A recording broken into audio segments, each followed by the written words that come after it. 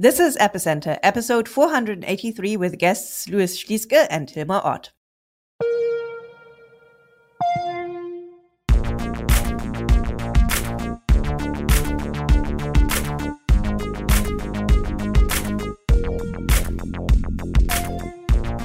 Welcome to Epicenter, the show which talks about technologies, projects, and people driving decentralization and the blockchain revolution. I'm Friederike Ernst, and today I'm speaking with Louis Schlieske and Hilmar Ott, who are the founders of Gelato, a project which makes blockchain devs' lives easier through automation and other things. We'll talk about this in just a bit. But before we do, let me tell you about our sponsor this week. Omni is your new favorite multi-chain mobile wallet. Omni supports more than 25 protocols, so you can manage all of your assets in one place. But what's really special about Omni is what you can do inside the wallet. Want to get yield? Omni allows you to get the best APYs with 0 fees and 3 taps need to swap. Omni aggregates all major bridges and DEXs, so you can bridge and swap across all supported networks in one transaction directly in your wallet. Love NFTs? Omni offers the broadest NFT support of any wallet, so you can collect and manage your favorite NFTs across all chains, all in one place. Omni truly is the easiest way to use Web3 and is fully self-custodial, meaning you never have to trust anyone with your assets other than yourself. And they support Ledger. Give Omni a try at omni.app. Cool. It's super nice to have you both on, Louis and Hilmar. We go way, way back. So pretty early on in your Web3 journey, you guys got a grant from the Gnosis Ecosystem Fund, but we'll get to that. So maybe tell us about yourselves and who you were before blockchain and how you guys met. Oh yeah. Hi Friederike. Of course, first of all, thanks for hosting us here. Excited to finally be on the Epicenter podcast. I remember still listening to it when in the bear market times 2017, 2018, and of course beyond that. So awesome to be here. Yeah, maybe I can start giving a quick background how we came into the space. And I think as a sort of context, what is always interesting for me looking back is like we are all like post financial crisis sort of generation after 2028. And I think this sort of had quite the impact in how we thought about financial systems, and why we were very eager when DeFi and Web3 came around to sort of participate in that. And Louis and I, we met. I think we have like quite the same journey, the two of us. So I can maybe speak for the both of us. We met in high school actually already in the UK. Then both studied in London. I studied finance. Louis politics. He focused more on like the game theory side of things. And we then went to Berlin because we both had sort of like the dream to become entrepreneurs, founders, doing our own project. And so we started to learn the craft in that sense in Berlin. And at some point started our master's degree there as well. And there actually we met a colleague of ours who was working at MasterCard, and he kept talking about blockchain back then in like 2016 and so on, and got us quite excited about it. And at the same time, the DAO started, and I read this article about it and I was super fascinated by it. And yeah, we participated in the DAO, and I remember we had to buy ETH on Kraken for the first time when it was like $8, and I was like, what is this ETH? I just want to participate in the DAO. And that sort of got us hooked. So we were like Ethereum natives. We kind of skipped the Bitcoin part altogether. And from then almost just the rabbit hole, wrote our master thesis on like crypto. I think Louis, you on POS consensus algorithms. And then we actually soon after our master we started working at a startup in Berlin that help projects like big European-based projects such as Bayer or Novartis or others experiment with like blockchains and EVM private networks, and we help build those up. But private blockchain things were I think a bit early back then, and it got a bit boring, and so we decided to just like get out there, go back to research, learn more the in-depth engineering of everything. I participate in hackathons, literally went to like 3, 4, 5 different hackathons all around the world. Just started building and then had this idea about this DeFi application that we wanted to build, which was like a lending protocol on top of the Dutch X that we wanted to build. And I think this sort of like ties us in very nicely into how we met you and the Gnosis team. And yeah, then we remember we sort of started applying for grants like the Gecko one. And yeah, this is sort of then how the whole journey officially started, I guess. I think you may have been our most successful Gecko grant receiver. You actually submitted a proposal for something called InstantDX, and I actually checked it out last night again. It's pretty cool. Do you still remember what it was about? Yeah, totally. Also, thank you very much, Friederike, for hosting us. I think Hilmar and I completely share the history of our private and business lives of the last 12 years. So I don't have to basically everything I do, he does, and vice versa. So yeah. Actually, I do remember the InstantDX quite well, which is it was Hilmar's and my sort of first Solidity project other than hackathon projects before, and we basically looked at the Dutch X, which was a really cool idea back then. As always, Gnosis was very early, maybe even too early with these great innovations. And the Dutch X was a decentralized exchange by Gnosis that was based on a reverse Dutch auction mechanism. And one of the things there was that users or participants in the auction would have to wait up to 24 hours, I believe, for clearance. And then they would have to come back and remember to withdraw their proceeds. And this, of course, wasn't very great UX. It was very slow. You had to wait. You were impatient. So we were then thinking, okay, how can we sort of make this better, right? And the first idea we had was actually very DeFi-esque. It was basically having a pool of liquidity to front the proceeds of the auction, because I think you were able to, at least by a margin, sort of deterministically have a guarantee of roughly how much a user would get. And we would then InstantDX was basically fronting this money, so you would be immediately able to withdraw a portion of your proceeds, and then that actually turned as well into thinking about automating the withdrawals from the auction. And that's really when we stumbled upon the great problem that is smart contract automation in the constraints of an EVM. And that's how we then realized, okay, actually automating withdrawals and so on is actually it's not built into the EVM. It's not supported natively by Ethereum. So how do we do that? And then we realized, wait a second, there's like a whole need here for a generalistic automation protocol to allow smart contract applications to be automated, to have automated processes. And that's how we very quickly then stumbled upon Gelato. I believe we already rebranded from InstantDX to Gelato in May of 2019. And started the grant as Gelato back then with our first mission to automate withdrawals from the Dutch X. Yeah, I think it's super important to kind of remember that this was 4 years ago, and basically all the things that kind of seem like commonplace now, back then they were cutting edge.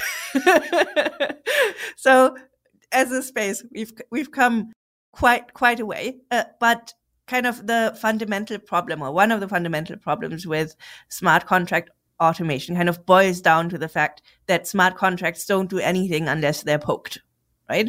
So, I mean, you can't really say, if this happens, do that. Then basically, if that has happened, someone needs to tell the smart contract, hey, check again, sort of thing. So can you talk about that problem that you're trying to alleviate?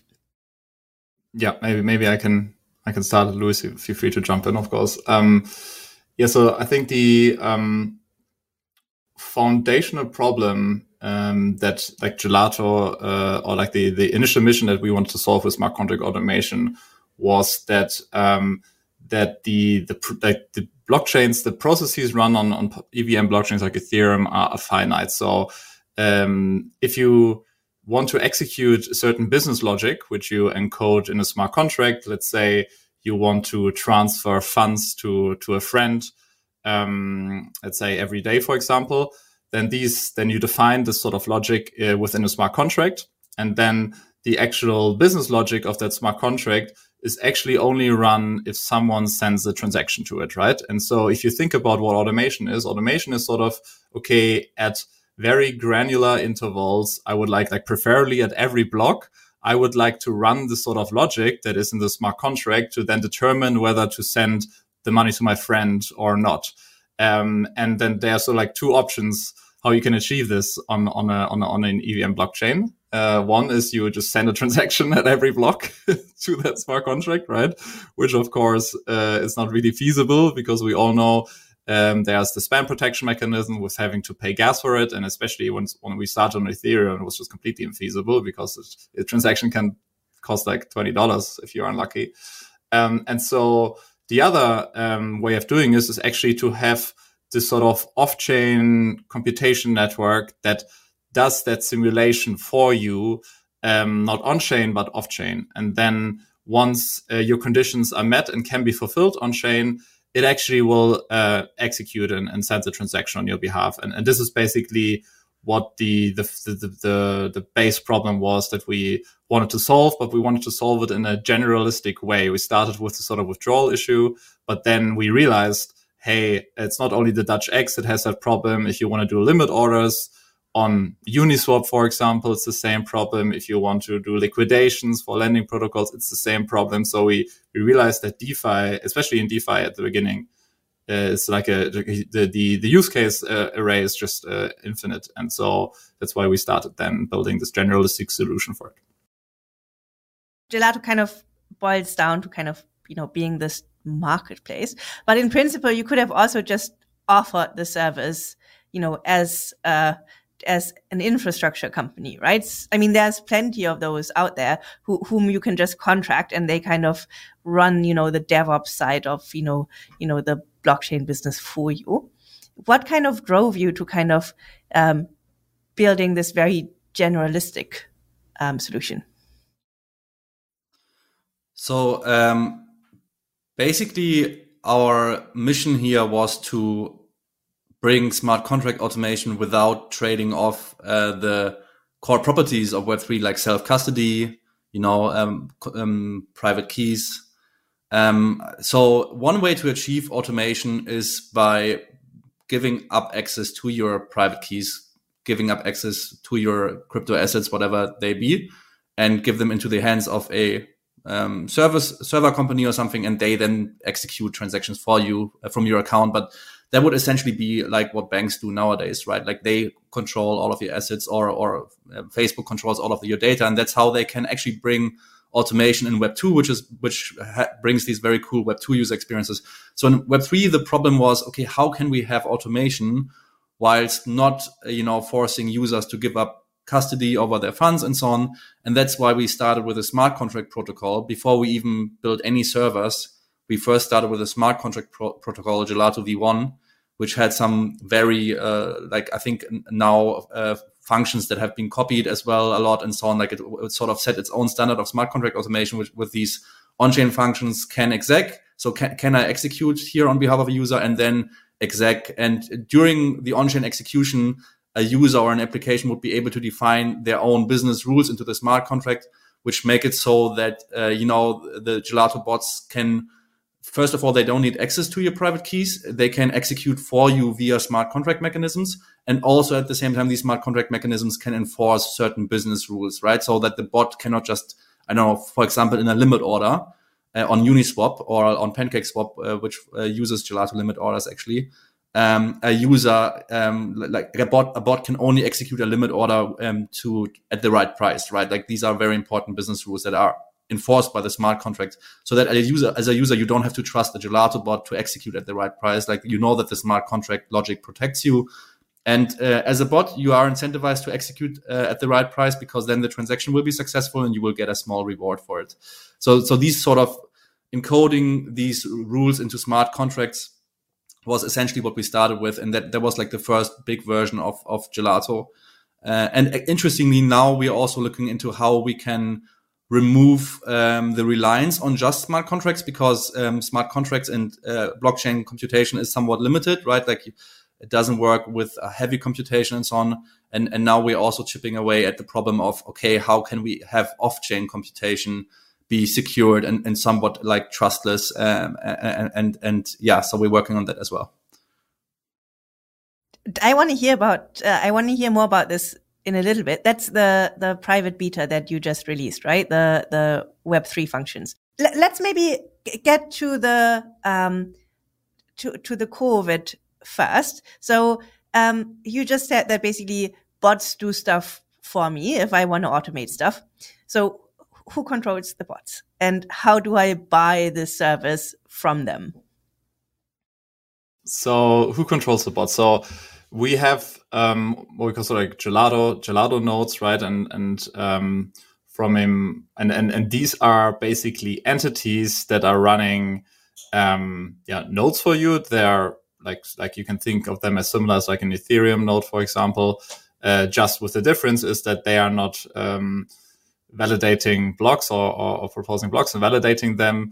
They are verifying and checking certain tasks on your behalf all the time, and then executing them and making sure transactions get included into the blockchain at the right time for you, and then getting paid for to do that job, right? Similar to how you pay an Ethereum node the transaction fee of what you have to pay, and who are running these nodes? So today.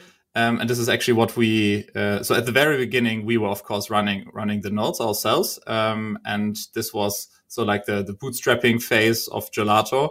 Gelato was always designed to be this sort of unstoppable Ethereum-like protocol, which tries to get as close as possible to the trust minimization guarantees that Ethereum provides. At the very beginning, we started very bootstrappy and said, okay, let's build all the tools first and everything, and then get to that point later. Because the great thing about how we started with is that the trust assumptions were very little, because we could enforce it all on chain and smart contracts, right? So the only thing Gelato could really do for you at the very beginning was not execute your transaction at the right time. But we couldn't rug you or something. Like the limit order would still always execute, and you would always get the money, or it just wouldn't execute, right? So that was the great thing, how we could start and also not worry too much about like the decentralization methods, as long as we have reliability uptime, right? And so we've like sort of perfected that process. And now I think, and we'll go there probably in a second, we're moving much more into how can we offload that computation that is done by smart contracts to enforce certain data integrity of like, okay, what price to use to execute a transaction, or let's say, what route should I use to get the most optimal price, right? These things that are very hard to enforce on chain. How can we do that in a trust minimized way off chain? And this is where decentralization comes into play. And this is where you have to basically build up a network of node operators that has stake, similar to like an Ethereum proof of stake, and follows a certain protocol that is encoded into the clients, that if they break it, they will get penalized. And if they follow it, they get rewarded. And this is actually what we started launching last December. So now this is like a major upgrade we'll actually announce pretty soon, is already conducted, and we already have external node operators running on this network today. For example, staking facilities, they're running Lido nodes and other nodes for other projects. And like by the end of the year, it should be that there's no, like the reliance on us is very little to none. And this is sort of where we are evolving towards. As someone who kind of wants to automate a process, do I pick one bot provider to kind of do this for me, or is it just a generalized pool to which all of the bot providers all of the node runners can kind of tap into?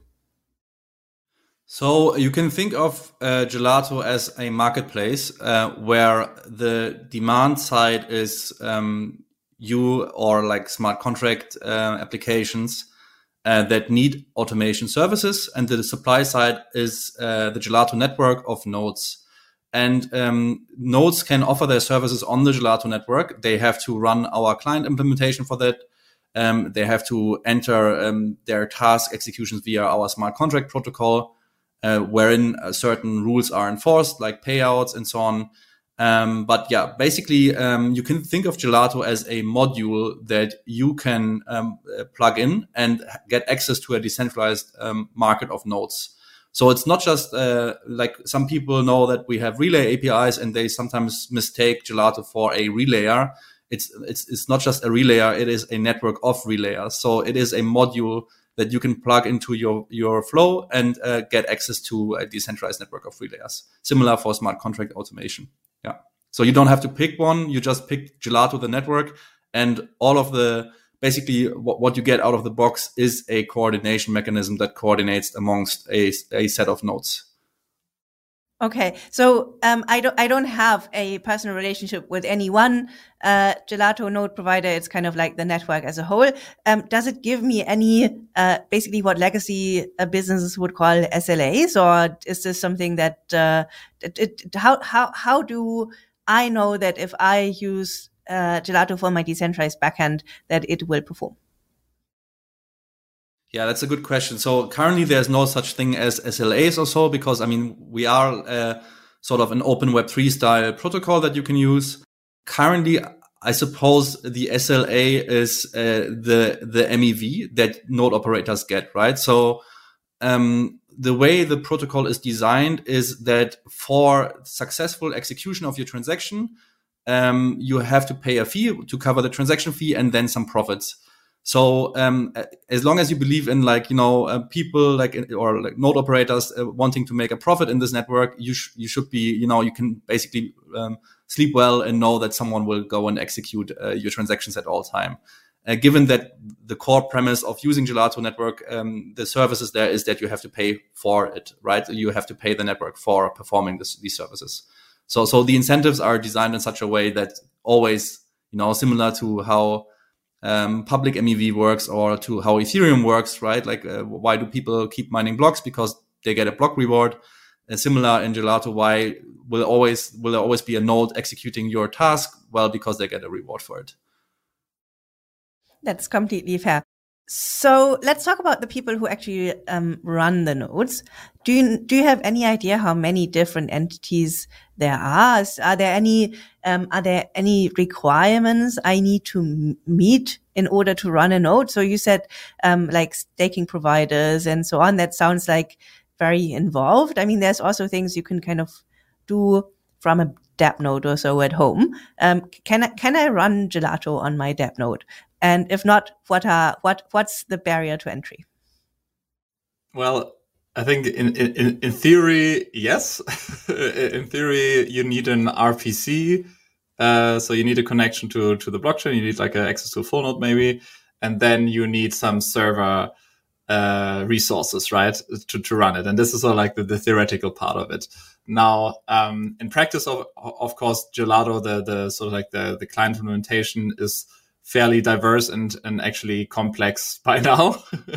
And especially since we started off as, okay, we have this node implementation for smart contract automation, but since then it expanded quite a bit. And I think we have this very modular microservices-like architecture for Gelato clients. So you running a Gelato node comes in like different flavors, and you can sort of like opt into certain services that you would like to support, because we have this automation service, which is completely detached from the relay service, which is completely detached from our new off-chain computation service that is actually now coming out. And so it sort of like depends on sort of what service you want to run. If you want to run like the most simple one, which is basically our execution service, which is just there to get a transaction and not even do the computation itself, just get the transaction and then get it mined for you, then I would say in theory, yes, you can do it. In practice, because Gelato is also like live on, let's say, I think over 10 different EVM chains today, right? You need like stable RPCs with most of them. Of course, you could choose to only serve Ethereum, for example, and do that. And then like later this year, once we go live with our V0.1 of staking, you could be able to just like buy some gel, stake it, and then participate in actually executing these transactions. But then you also have to guarantee some uptime, because if you're not up when you're supposed to, and if you're not executing transactions that get allocated to you at a certain time, then you will basically no longer receive transactions for like an interval as a punishment. So there is like this sort of mechanism in place, which is we we incentivize you to stake gel. The more you stake, the more transactions you will be able to execute. But also, if you get these executions allocated and you don't execute them, then you will also not get the next one. So it's sort of like a game of more stake and high uptime. So as long as you can guarantee that, then yes, you will definitely be able to participate. You just kind of touched on the fact that, mostly so far we've talked about automation, right? You also kind of refer to relays just a bit ago. Can you kind of explain the distinction? Yeah, I can explain the difference here. So I used to call automation deferred relaying because automation is also a form of relaying, if you will. It's this idea that a message, an operation, a transaction that a user wants to see executed is relayed on that user's behalf. So the user themselves don't have to send this transaction. It's a relayer that puts it on chain for them. And automation is quite interesting because there we couple this transaction relaying to a condition being fulfilled in the future. That could be a deterministic condition, like the passage of time, right? Like every day do something for me. Or it could be a condition that is not deterministic, like if the price, reaches this, then execute for me. That might never happen actually, or it might. So automation is this sort of relaying on steroids, if you will, where you couple the relaying of a transaction to a arbitrarily user-definable condition on chain and now also off chain. And then relaying is really the simple primitive of just sending a transaction, and usually that is in the context of real-time relaying. And actually, to be honest, it sounds quite simple and so on. So that it's literally just saying, "Hey, put this transaction for me on chain." But it unlocks like this much better UX for Web3 users, where now technically you can interact with an application on a blockchain in real time without needing to have crypto funds in your wallet, for example. This is known as gasless transactions or meta transactions, where it's great for user onboarding. For example, you can use a relayer, and a user can then come visit your app for the first time. And interact with your smart contract already without needing to go to a centralized exchange first, do KYC and buy crypto or something to be able to send a transaction. So yeah, but it's a bit more this real time thing of like, hey, please do this for me now. Relaying is also really cool for not just for users, but also for backend developers, for example, that are multi-chain. So for example, Connext has been using Gelato Relay for over a year. And basically, they're a cross-chain bridge, and every Connext transaction is a Gelato Relay transaction. And for Connext routers, they call them, it's very beneficial to use our Relay APIs and Relay network because it makes it very easy to get transactions sent reliably on multiple chains at the same time at scale. So the relaying is also for us, at least, specializing in the art of scalable transaction throughput on multiple chains. And also decoupling payment of native tokens for transactions, removing this need for developers. So developers can, for example, nowadays with our one balance system, put USDC on Polygon, a balance, say $10,000 USDC, and then go and have transactions in their applications be executed on multiple different chains while only paying from the single balance on one chain. So it makes the transaction management in the tens of thousands of transactions per day extremely easy when you use a relayer like Gelato. And here again, like Gelato is a network of relayers. So you can think of Gelato like as a single entry point for your relay transaction, but in the background, there's multiple relayers that are competing to execute these transactions. Before we dive into use cases a bit deeper, one final question on the automation. So as a user of the automation, I only have to pay once it's executed, right? So can I spam the system by kind of, basically because the nodes, they have to check the conditions at certain cadences. So if I just give them a lot of work in checking conditions that may never be met, or that I engineer such that they're never met, can I kind of can I bring down the network?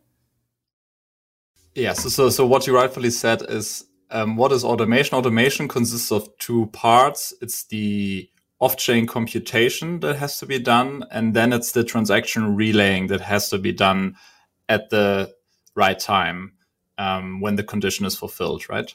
And you're very right. If you create, let's say, like a 100,000 tasks or 1 million tasks that would never execute, you could bring down these sort of networks because there's a lot of cost, but there will never be a reward. That's why many of like these systems, and I think this is sort of how we started our V1 design, right? I think our beta or alpha and V1 design of Gelato back then, which is, hey, we sort of put a bounty up, and this bounty will then pay for the transaction.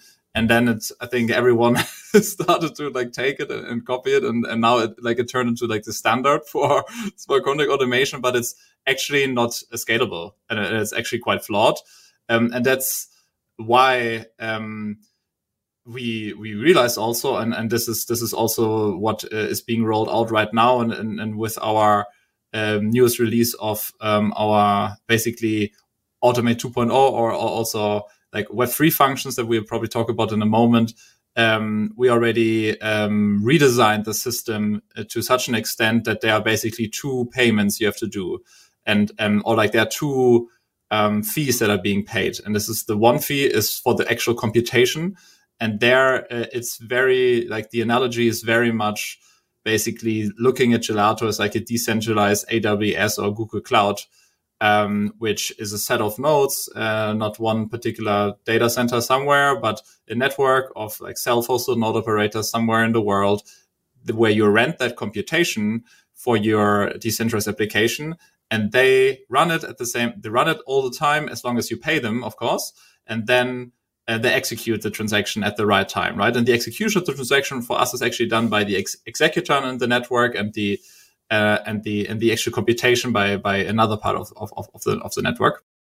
And there has to be like it's in order to make these systems really sustainable and scalable and work for everything, you need this sort of distinction between paying for computation, and so this is actually being rolled out right now. As we speak, but the cool thing is, you don't need to let users deal with that, right? Similar to how users don't pay for the users on Netflix don't pay for the computation of AWS in the background, right? If you watch a movie there, even though they use AWS, similarly, like users of let's say PancakeSwap or like a DEX, they're not paying for the computation that is done by Gelato. They're paying PancakeSwap like a 0.1% fee on each limit order that gets executed, and they pay the computational fee, for example, right?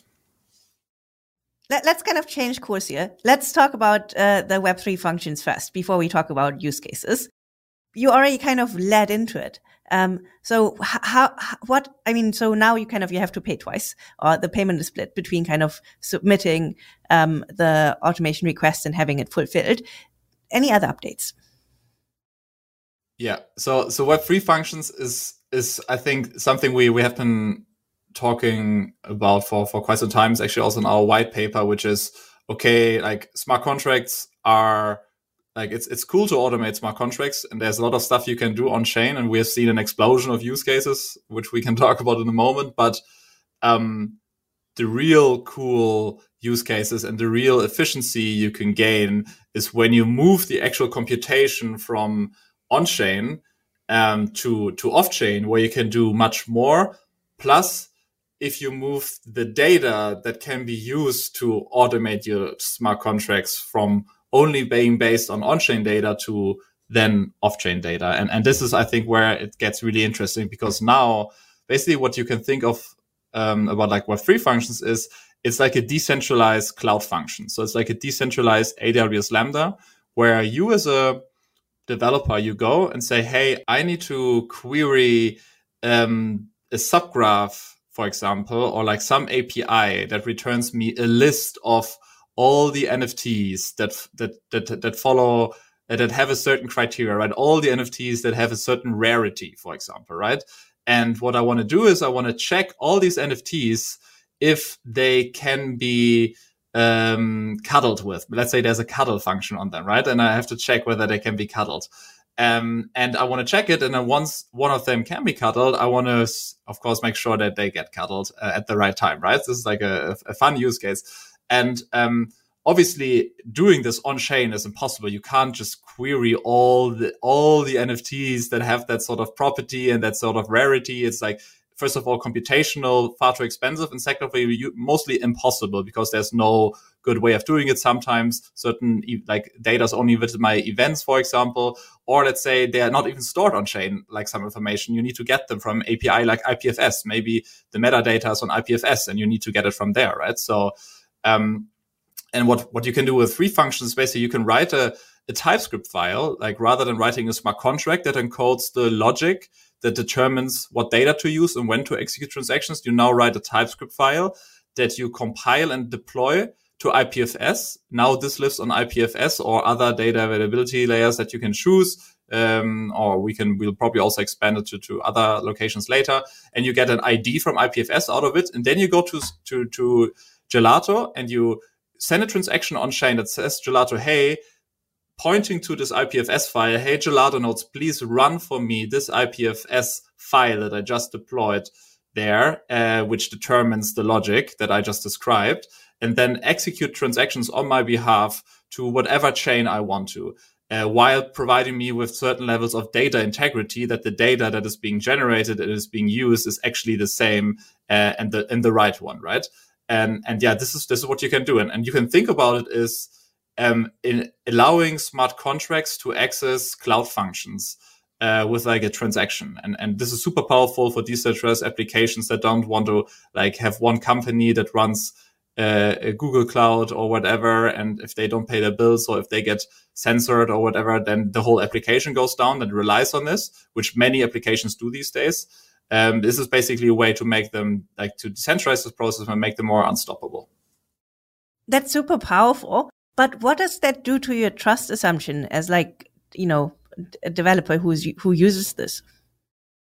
That's a good question. And this is also like the evolution and why decentralization for Gelato is now becoming very important. And I alluded at the beginning that it was okay because trust was sort of on chain, right? Now we're moving to a world where trust assumptions are higher because Gelato nodes are running computation for you that you cannot verify on chain, and you need to have some sort of trust in it. And so this is where staking and the decentralization of our network comes in hand.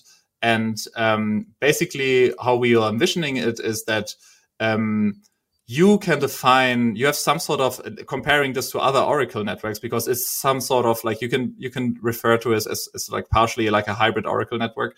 And how we are sort of trying to provide users with the flexibility of writing these things is just much greater than what you're used to in other networks. But what you can also do is you will be able to define what sort of integrity you need for that data. So, for example, you can say, hey, I want to have 50 or 60% of the Gelato nodes that have staked their gel to sign off on that data. And only if they all signed off on that data, then a node can take that transaction and execute it, right? And so that way you have 60% of the Gelato stake that is saying, hey, I verified that data, and this is actually data that should be used. And then, of course, if they are maliciously, they will be slashed and can be penalized for this. But you can also say, let's say my data is not that important, right? And I don't need that sort of integrity. I don't need 6% of the network to run this computation. I only need 2 nodes to run that computation. And you could also define some lower thresholds here for you. It depends on the use case. But basically now staking and having a validator set becomes very important. Okay, I think that solves a lot of the problem. But is there some sort of escalation mechanism? So if I'm not happy with the execution, is there some sort of arbitration protocol that I can run? Because otherwise, what you're incentivizing is basically someone performs the computation maybe maliciously, and other nodes are not incentivized to rerun the computation, but can just piggyback, right? So basically, if everyone agrees and it's wrong, but no one's penalized, then that's kind of So can I escalate as a dev who uses this Oracle? Yeah, so for that we have right now the Gelato DAO, right? So we have our DAO right now where users can basically come and say, hey, this is what was executed, and this is actually, I rerun the computation myself, and this is actually what it's supposed to return, which is not always 100%. It's not easy to make this 100% objective, because if you talk about generalistic object computation, then it's not only deterministic. It's not all deterministic, right? I think for many use cases it actually is, especially if you talk about like subgraph data or data from other chains.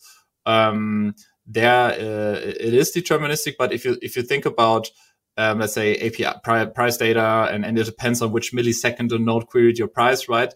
There you have to like have some sort of defined aggregation and sort of consolidation of that data process defined. And this is what we meant with this, hey, you can define your own thresholds. Let's say you can say, hey, I want these sort of nodes to run this, and they have to agree that this is in a certain range, or this is roughly the same in these boundaries. And if it's the case, then I'm cool with that, right? And then they have to sign it off and send a transaction, right? And if you look back here and can say, hey, it was completely different, then you can basically start this escalation process, which is, hey, I want to challenge this. And then there's basically the DAO doing its job and validating it and making sure. But right now, like there's no perfect way of sort of doing it for now, which is always deterministic, objective, no subjectivity involved at all. So we are taking this sort of pragmatic approach to this.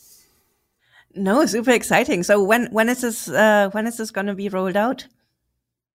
Well, actually, the beta starts today. So we are rolling out the Web3 functions beta today. We actually also rolled it yesterday, but today it's going live. But it is first of all in like a closed beta. So we have around about like 30 projects signed up for it now that will be immediately using it. And a lot of really, really cool and amazing use cases that I'm super excited, from like NFT perpetuals to NFT lending to decentralized market making to like a lot of different things. So the use case array is really huge. And the beta is there because there's a lot of stake here, right? And data integrity is important. And so we are slowly only onboarding new users to the system to make sure we can scale this up, secure this sufficiently, and make it work smoothly for everyone. So that's why it will probably still be in a closed beta for at least a couple of months. Cool. This is a super nice segue to use cases. So we've talked about kind of like the nuts and bolts for the past 40 minutes. So kind of hit me with what has been built with it, because it's been massively used. I mean, there's millions of transactions that have been sent using Gelato. So what are the use cases, and what networks are they on, and what are you particularly proud of? Yeah, maybe I can give a little history, I guess, of use cases.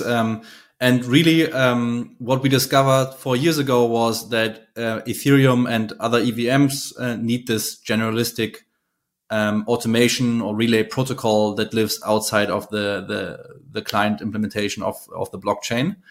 And really this means that anything can be built on top of this. And we've seen this really happening. Like there have been use cases that we didn't foresee. And it all started with DeFi, because we started Gelato in 2019, and in 2019 to 2021, I guess there was pretty much everything was DeFi, right? And then eventually NFTs happened.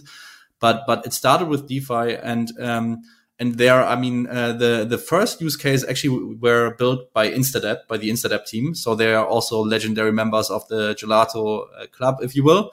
And they built together with us some extremely complex use cases, automated debt refinancing. So these were things like, I think, automatically, for example, automatically moving your Aave position to Compound if Compound has better APYs or something like this. I think this was the number one use case for Instadept for a whole while. And I know this is one of the things that I used Instadept for. It was just a single click, and basically it just, switched everything over. It was super neat.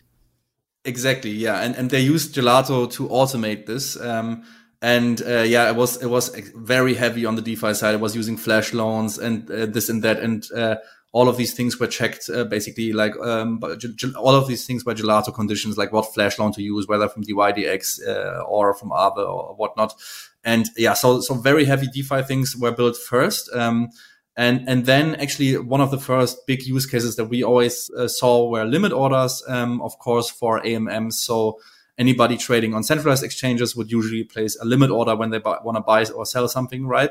But on AMMs like Uniswap or Kyber back then even, you didn't have this enabled. So with Gelato, we built a limit order SDK that was using a smart contract limit order protocol. Basically this is how big AMMs like SpookySwap on Phantom and QuickSwap on Polygon and PancakeSwap on BNB chain all basically were able to offer limit orders on their exchange to users, which is in the background using Gelato automation.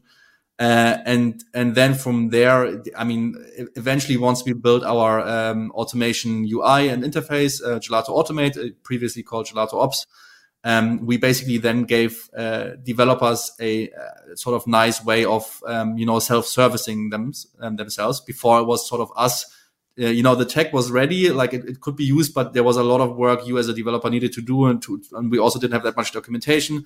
Technically, you could have used Gelato to build anything, but it, you know how it is. You have to make developers' lives easier for them to actually use it.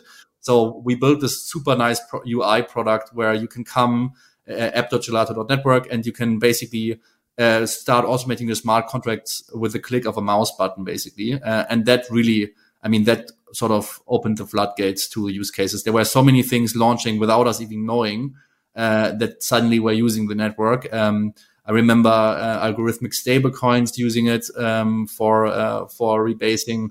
Many other things. I'm sure Hilmar will give some more color soon. And then for relaying,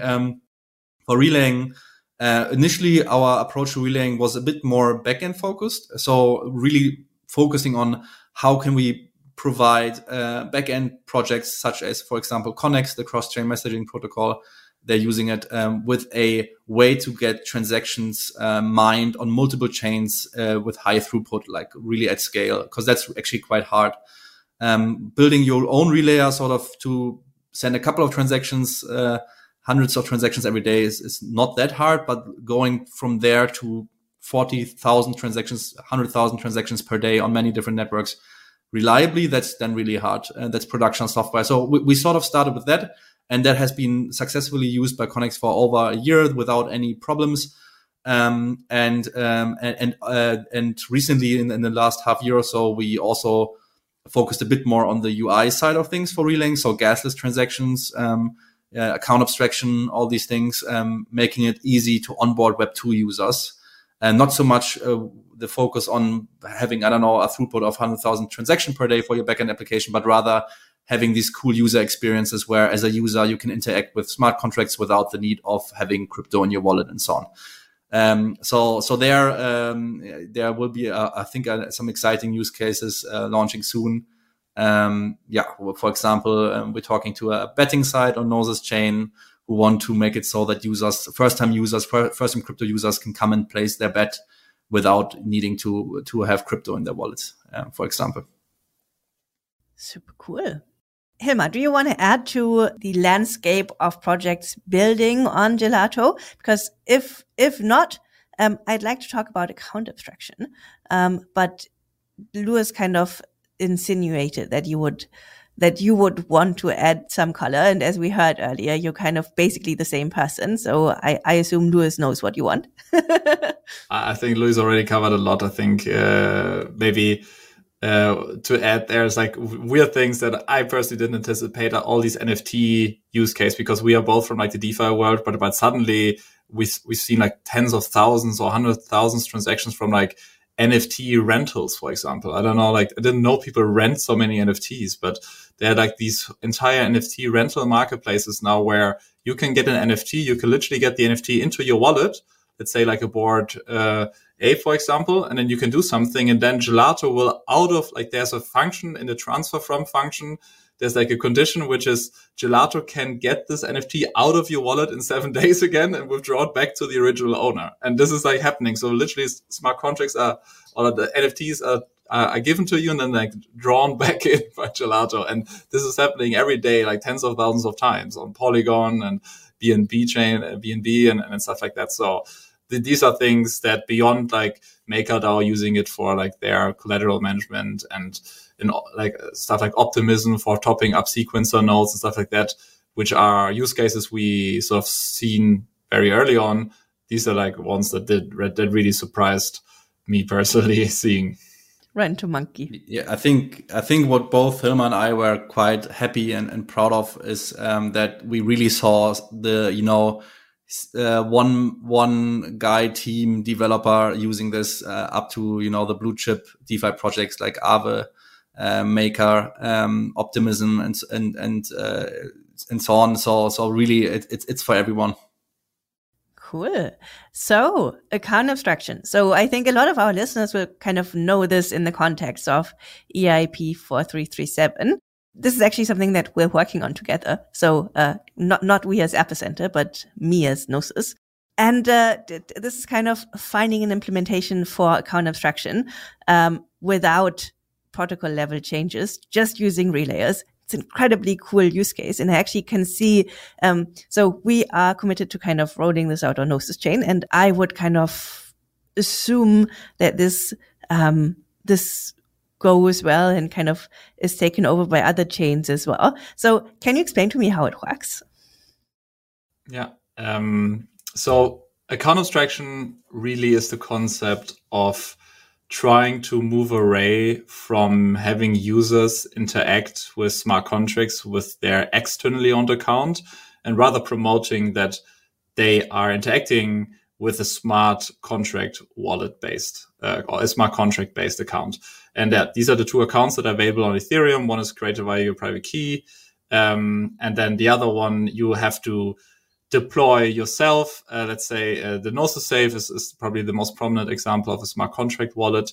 And the cool thing about a smart contract wallet is I like to compare them as one is like an old school door lock where you have like this wooden key that you get in and then you can kind of like access Web3. And then the other one is like this digital door lock that we have in our office here. Where you can program people to just like come in for like a day or so, or you need multiple people to sign off to enter the building, for example, right? And so it's a programmable wallet. A smart contract wallet is a programmable wallet where you can encode advanced functionalities, for example, that you can make transactions be fully gasless on behalf of users without having to change any smart contract code anymore. And this just greatly improves the UX of users that are especially getting onboarded to Web3. There's this whole array of like feature sets that you want, for example, gasless transactions, account recovery, but also in wallet automation, which I think I'm sort of most bullish on in account abstraction. We actually sort of experimented and been building account abstraction stuff since the very beginning. Gelato was actually started off as a module for the Gnosis Safe. This was our first implementation of Gelato. And it was literally, hey, you have your smart contract wallet, and now you have like an add-on to the smart contract wallet to make it really, really smart. And it can automate, it can execute things on your behalf when you're not there. This is for me like a smart wallet, right? We actually deployed Gnosis Safes on our first UIs back then and had users interact with our application using their Gnosis Safe as a proxy, which is exactly what account abstraction wants to achieve, and sort of enshrine into the protocol a bit further by with this ERC 4337, for example, which basically provides people with like a public entry point to then say, hey, I want to interact with a certain application, and they can define how they want to interact, how they want to pay for it, for example. And then there's this public entry point where you can do so. So yeah, this is account abstraction in a nutshell, but it's a very broad topic. So there are a lot of different parts you can go into if you want. Yeah, absolutely. It's a super big topic. And I think in terms of kind of making Web3 usable for normies, this is really something that kind of we need to hit, because, I mean, the current onboarding experience, you need to be able to onboard users with an email or similar, even if that means lower trust assumption. You just have to be able to switch it out later. The user has to be able to switch it out later. But, this experience where kind of you download MetaMask for someone, and then you say, I'm not going to look, but you have to write down these 12 words, and you can never lose them. So replicate them, in many places, but you can also never show them to anyone. So replicate them never. It's a lot of mixed messages, and people don't get it. It's just, this is not how we're going to onboard like the next 100 million people or so, right? And until EIP 4337 actually comes, if it comes, I think it'll be an uphill battle in terms of it's pretty complex and, backwards compatibility and such. What other things are you excited for? So, I mean, with the Web3 functions, you radically enlarge the possibility space of what can be built using Gelato. So what are the cool things you foresee? And what are you excited for? Yeah, maybe I can start. Luis, feel free to add stuff. So I think maybe tying it back to the account abstraction, for me, this all sort of, with Gelato especially, I see all these things converging at some point. So right now, to provide users within sort of these advanced automated services or use cases, let's say a limit order on PancakeSwap, or let's say Yearn with like, hey, we always give you the best rate where whatever, or other use cases. What you always had to do is you had to build entire smart contract protocols, which logic is solely based to provide this sort of automation for users in a way where they can, let's say, they just have to deposit their assets into like this pool, and then from this pool, a limit order gets executed, or from this pool, it will be invested in the best yield generating protocol or whatnot. And mostly the reason why we have this is because you can't automate transactions from the user's EOA wallet, right? So other than getting their private key, then you basically own their money, right? So if we can, as a community, push this concept of account abstraction and smart contract wallet, then what we gain is basically what I call in-wallet automation, which is you don't need to build all of these protocols anymore. You can just tie your money or your funds in your wallet to arbitrary off-chain data computation or on-chain verifiable data and computation with Gelato, for example, and can start getting the best yield everywhere straight out of your wallet. You don't have to pool them anywhere. You don't have to send them anywhere first. Just straight out of your wallet, they do things. Think about like games, for example, right? You can build play strategy games where you run a script that interacts with your account on your behalf or with other people's accounts on their behalf and like direct their actions in like a Pokemon world. Like for me, I see NPCs, non-player characters, all of them will be like a smart contract which will attack you. Like say a Pokemon game, you walk through the grass and suddenly Pokemon attacks you. There's like an attack function there. And then Gelato sends a transaction, the Pokemon comes, attacks you, and then it's like a battle and you fight the Pokemon even if you might not be at the machine at the time. You define your strategy beforehand and then you can alter it over time. So I think there, with account abstraction plus automation, especially leveraging data from off-chain, I think you just you 10x or 100x the possibilities that can be built for Web3. And it all ties very nicely together. So I'm super excited about like how this, and I already see a couple of use cases and projects building first things like Brahma is building basically like a Yearn, but based on Know the Safes using Gelato in the background. So I think I'm super excited about these type of use cases and they tie everything very nicely together. Yeah. One of the big things that I am excited about is basically a whole new Web3 user experience. We are all Web3 natives here. I know I've known you for years now, Friederike, so you were definitely very early, and probably you are used to using MetaMask and so on, but you also mentioned here that it's still very clunky when onboarding new users. It's still always like every time I onboard a friend or family member, I realize how bad it is and that it will never be mainstream because it's way too complex. And one thing that we have to hand to Web2 is that the user experiences there are really great a lot of times. And I think we have to achieve parity with that in Web3, if not even surpass it. And in Web3, we've created these amazing backend technologies that make developer experiences very great, right? Like you can build your own bank, you can build whatever, like with a bunch of lines of code. But on the front end, on the UI level, on the mobile app level, it still is very immature. It scares people off. It's clunky. It's kind of horrible, to be honest. So what I'm really hoping for now, that as we move up the stack a bit and we sort of provide technologies like the Relay APIs that we have, account abstraction, smart contract wallets to front-end developers, is that we finally have a better front end to Web3 as well, not just a good back end.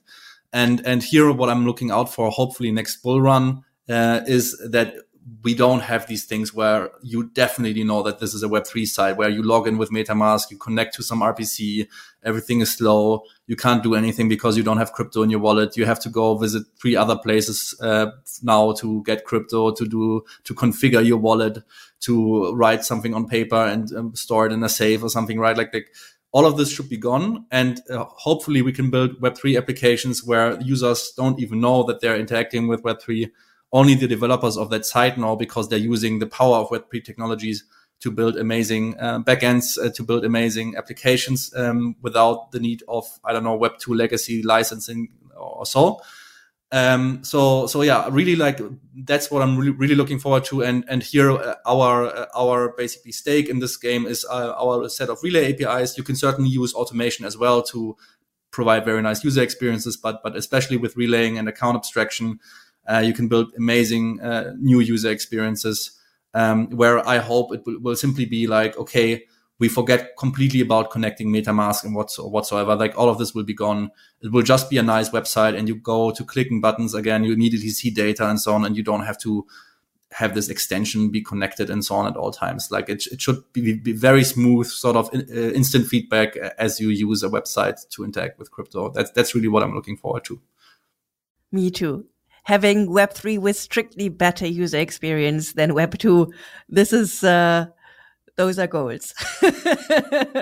Fantastic. I have one last question, and maybe it's the most important question that I considered leading with. What's your favorite flavor of ice cream? You don't get to be called gelato without, having a good answer to that. That's true. And I do look forward to the next DevCon and the gelato booth there again. Oh yeah, the favorite booth of all DevCon attendees, where you get gelato. We literally saw people going there 8 times in a single day to get gelato. Like, there was this guy he skipped lunch and everything. It was crazy. He dusted. Lunch was also, I think, vegan or maybe just vegetarian, but it was very healthy. So basically, this was also one of the main complaints about DevCon this year, that the food was too healthy. But you were there to to rescue the starved attendees, the saviors. Yeah. But having a free ice cream truck is definitely a DOS vector. That's for sure. So it was. Yeah, we got agreed there. So for me, my personal favorite flavor still is and this is actually how what I ordered when I was a child. When I spent all my pocket money on gelato, and I went to this gelato place close by, and I ordered 8 scoops, and I ordered 8 scoops, and I did it on like a bi-weekly basis, most likely, and there were a lemon chocolate chili and lemon chocolate cherry. So I like lemon and chocolate, and it's specifically just a hinge of chili and some sweetness with the cherry. and then you get a you have opinions. You have opinions on this. And Louis, what about you? Yeah, I think for me it's pistachio. And by the way, I have to plug the amazing ice cream shop that is next to Vollnote in Berlin. Yes, it's amazing, the Sicilian ice cream there. So it was the perfect place to start gelato in 2019 and have some of the bear market bitterness be washed away with some nice sweet gelato from the shop close by. Fantastic. If people want to find out more about gelato or use gelato or become active in the gelato community, where do we send them? 100%. So first of all, gelato.network is the website. There you find all the various resources and links. The most active channel for us is Discord. There, if you're a Web3 developer, you're starting out, or you're an advanced person who wants to go deep into gelato, just come there and chat with us. And then, of course, follow us on Twitter. We are also producing a lot of video content on YouTube, so make sure to try to follow us on YouTube as well. We'll probably do some cool vlogs for ETH Denver. So if you're not there and can't participate but still want to experience it, make sure to check out our vlog there. And yeah, so Discord is the best one, and Twitter, of course. Fantastic. Thank you both for coming on. This was super fun. Thanks. Thank you. Thank you for joining us on this week's episode. We release new episodes every week.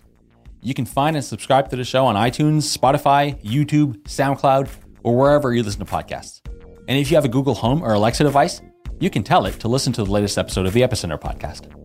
Go to epicenter.tv/subscribe for a full list of places where you can watch and listen. And while you're there, be sure to sign up for the newsletter so you get new episodes in your inbox as they're released. If you want to interact with us, the guests, or other podcast listeners, you can follow us on Twitter. And please leave us a review on iTunes. It helps people find the show, and we're always happy to read them. So thanks so much, and we look forward to being back next week.